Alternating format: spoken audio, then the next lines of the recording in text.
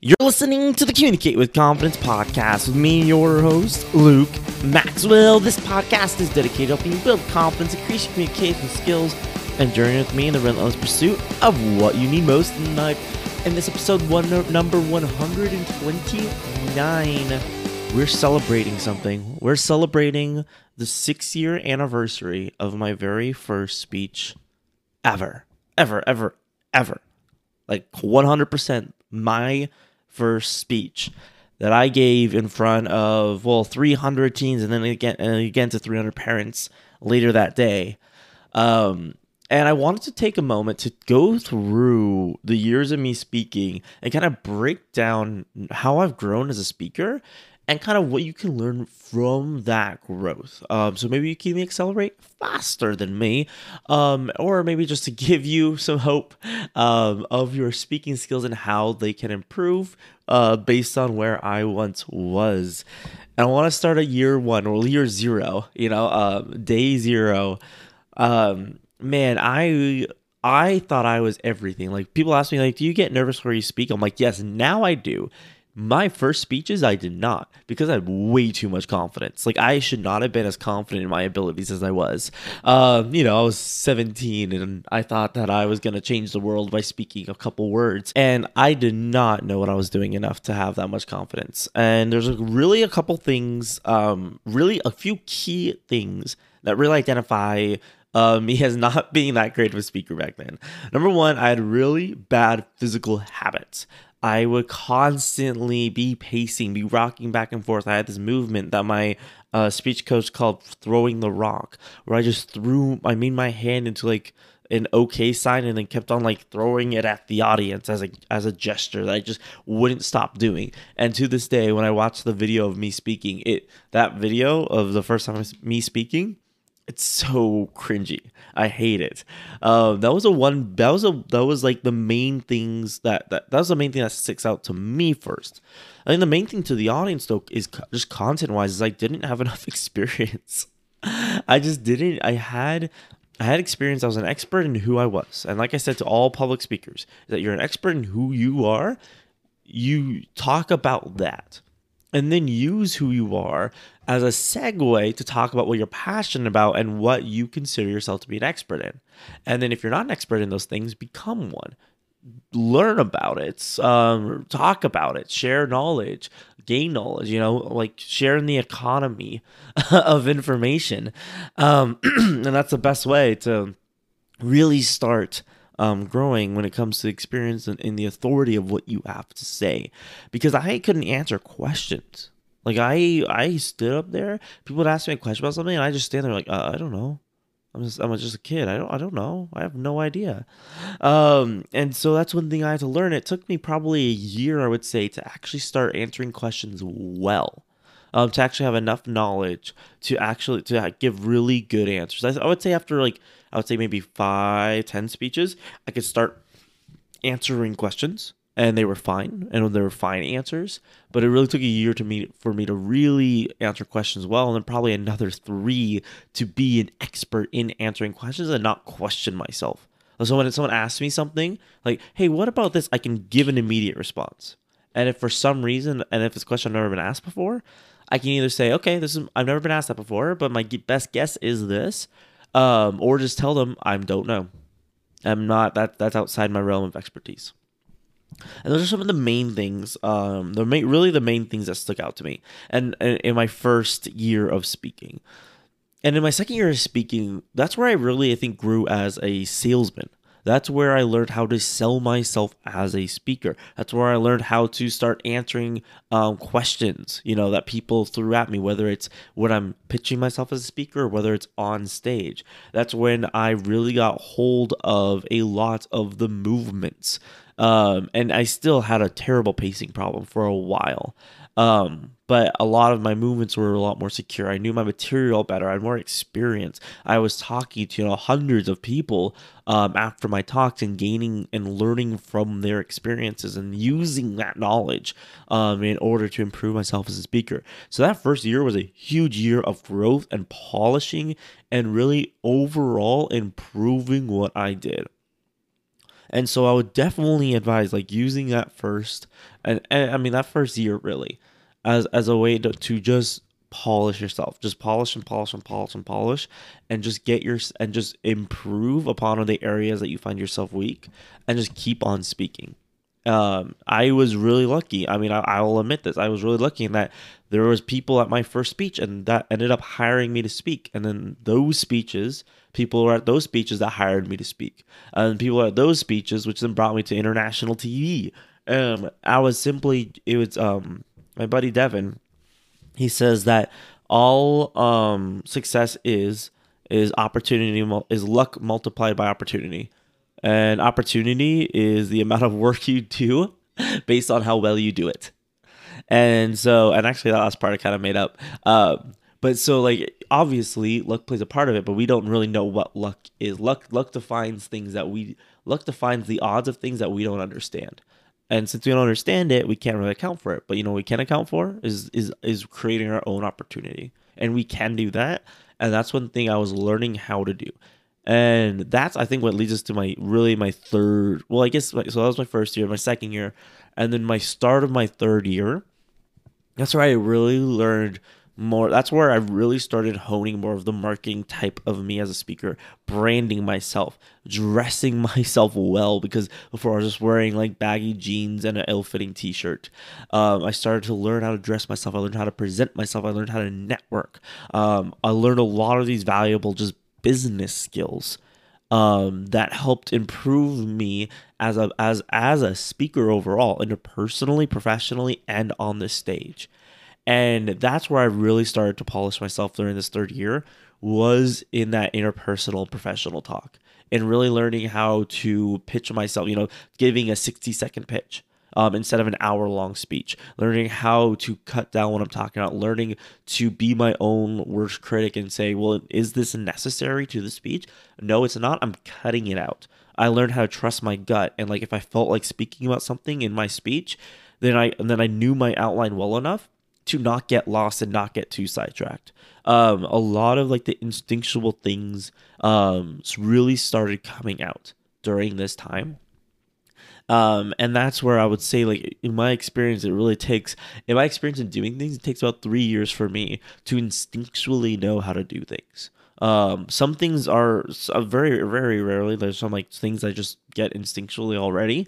But for the most part, when learning an actual skill like marketing, sales, public speaking, graphic design, even video editing, things like that, it takes me like 2 to 3 years to really just know exactly how to do things without thinking about it. And that's a really cool place to be. Because all of a sudden you just start talking, you start telling stories, and you don't realize you're following outlines. And that for me was a really cool realization, was when I was at a party, which I don't, me. If you listen to this podcast at all, I don't go to parties. I don't like socializing. I don't like that kind of aspect of life. It's just annoying to me. I'm learning how to enjoy it. Don't worry, I'm learning how to enjoy it. But realized I was in the circle of friends and I was telling this story, and I realized I was holding everyone's attention. Everyone's looking at me, and I was telling a good story. And that was really cool. Afterwards, I look back and I'm like, oh, I followed the outline of how to tell a story. I'm like, that's really cool. That's super happy that happened. And so that was a really cool segment. That's also in the third year. It's really started branching out, started doing more things. I started developing my professional life along with speaking. I really started marketing myself as a brand, and that was the start of most of what I'm doing right now was in that third year when I was around 19, 20. And now we get into the fourth year. The fourth year was a bit, I'm pretty sure like this was the year where I did less than any other year. I really just didn't do a lot of sales. All my word of mouth kind of dried up, and I was just kind of riding the wave for this long. And then I realized, I'm like, oh, I can't really I can't just ride the same wave for years at a time. And that's when I really realized, that's when I really started thinking about, like, what do I want to do? How do I want to change my speech? I started editing my speech. I started evolving from just being a kid talking about mental health to being an adult talking about building yourself as a person, I still stayed away from like motivational speeches because I hate that term. I think that term is worthless. And motivational speeches on their own are the worst form of hot air that could possibly exist. Unless, I mean, if you're talking about being motivational, that's different from giving a motivational speech. Um, my speeches should inform first and motivate second.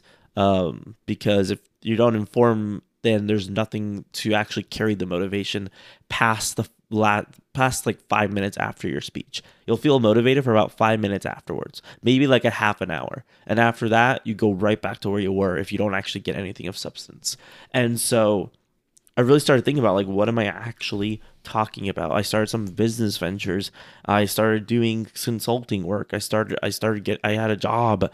There's a bunch of things I was trying to learn. And this is the part where I realized I'm like, okay, that's fine. Things are quiet right now. I'm going to learn. I learned more about sales, about the more actually structure side of sales and how to actually do some really good outreach.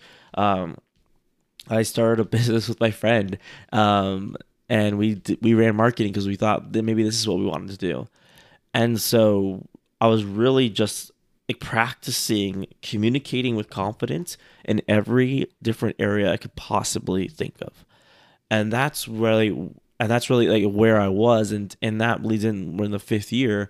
I started speaking a little bit more. I had some big speaking events. I had some great connections. Started getting known with different big organizations. I really wanted to take that and really start branching out and doing more things. Again, like I don't think I don't know. I mean, I eventually I will. I don't. Well, let's say this. I don't think I'll ever speak as much as I did when I was 18. Simply because I was speaking constantly throughout the year, and I think even not if, when I'm in demand as much as I will be, I don't think I'll take that many because I want to be more selective.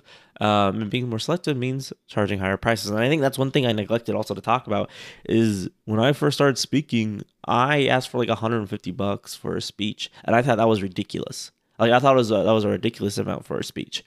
And now I was 17 years old. I didn't know anything about the world. And then I started upping my price and keep on upping it, and people kept on paying me. So I kept on upping it more. And people kept on paying me. I kept on upping it more, and people kept on paying me. And so I was like, oh, wow, this is actually a viable business. Like this can actually happen. It can actually make me money. And so it was just, I'm just super happy. Like looking back on it, there's a lot of ebbs and flows. There's a lot of times where I definitely dropped the ball and lost momentum. And I think that's the one big thing that I've learned is to not lose momentum when you finally have quote unquote made it. Is that it's really easy because it feels like you can just coast and you can be overwhelmed. You can have a fear of success. There can be a lot of anxiety involved. And you just need to remind yourself, like, I'm on the momentum. What do I want to do? Like, this is now, I'm in control now. What do I want to do with this momentum? And then choose and then execute on it. And then of course there's tons of small things that I grew in. One was I had a huge confidence with owning the stage and moving things around, being like, no, the podium's in the wrong place. I'm going to be introduced. I'm going to walk up on stage and I'm going to move it. And everyone's going to watch me and then I'm going to start talking because I'm in control of the stage and the stage is mine. Things like that I think I talked about in my course. But things like that really you notice it is that you're not afraid to do things all of a sudden when you're on stage. You're not afraid to pick on somebody, you're not afraid to look at someone like, hey, you tell me something and like get an answer from them. Things like that where you really feel in control. I think right now at this time of my life, I've never felt more. I mean, funny enough, I haven't spoken publicly in months because everything is shut down. There's nowhere to speak. But I would say my last year of speaking, the last 6 months that I actually spoke, I've never felt more in control of the stage. I've never felt more in control of my whole presentation. I've never felt like I know my presentation more. I've never felt more like I can mess around. I can do things that are a little off the book and still make it work. And so the thing is, like, the trajectory that I really see myself, and I see a lot of people taking, is I don't think you'll need 6 years. I do not think it'll take 6 years to get to where I am, because I did a lot of things the hard way. Even though I had a coach in the beginning, I did not have a coach in the middle, which would have helped a lot with a lot of the things I was dealing with. And the funny thing now is, as I spoke more and more, I got more and more nervous to speak, because I realized how powerful speaking was. And that was a shock to me. I thought people tell you, like, oh, you'll get less nervous once you get used to it. No, is that if you truly understand what you're doing, then you understand the gravity of the situation, and you understand that you, for an hour, are in control of the emotions and the decisions. Well, not necessarily the decisions, but you're mostly in control of the emotions of hundreds, if not thousands of people. And that's a lot of responsibility, and you're responsible for the actions they take afterwards. And so that's why it's so important to give them good actions to take. So that's just, there's so much to talk about. I mean, there's so much. And of course, if you have questions for me, you can always email me at luke@lukedmaxwell.com. I'd be happy to answer you. I'd be happy to talk to you and give you some advice. I love helping out people. But yeah, so that's kind of an overview of like where I went, and just kind of get the fast track of some different things that you can work on, and different things to look forward to, like kind of the different stages that you can kind of see yourself in and see yourself improving once you kind of hit these different milestones. So thank you so much for listening. You can find all information about you can find more episodes wherever podcasts are sold and or at cwcpodcast.com. And of course, you can contact me at luke@lukedmaxwell.com. Do what you love, and remember to always stay on the positive side of things. Oh, and before we leave, next week I have such a great interview. Like, oh my gosh, this person is phenomenal. Absolutely phenomenal. Like, just amazing. Just, yeah, you're going to want to listen to the next interview I have coming out next week, the 31st. It's Monday the 30th. Monday the 3rd, August 3rd. Coming out, so make sure you're following or subscribe to the podcast, because you're not going to want to miss this one. Okay, bye.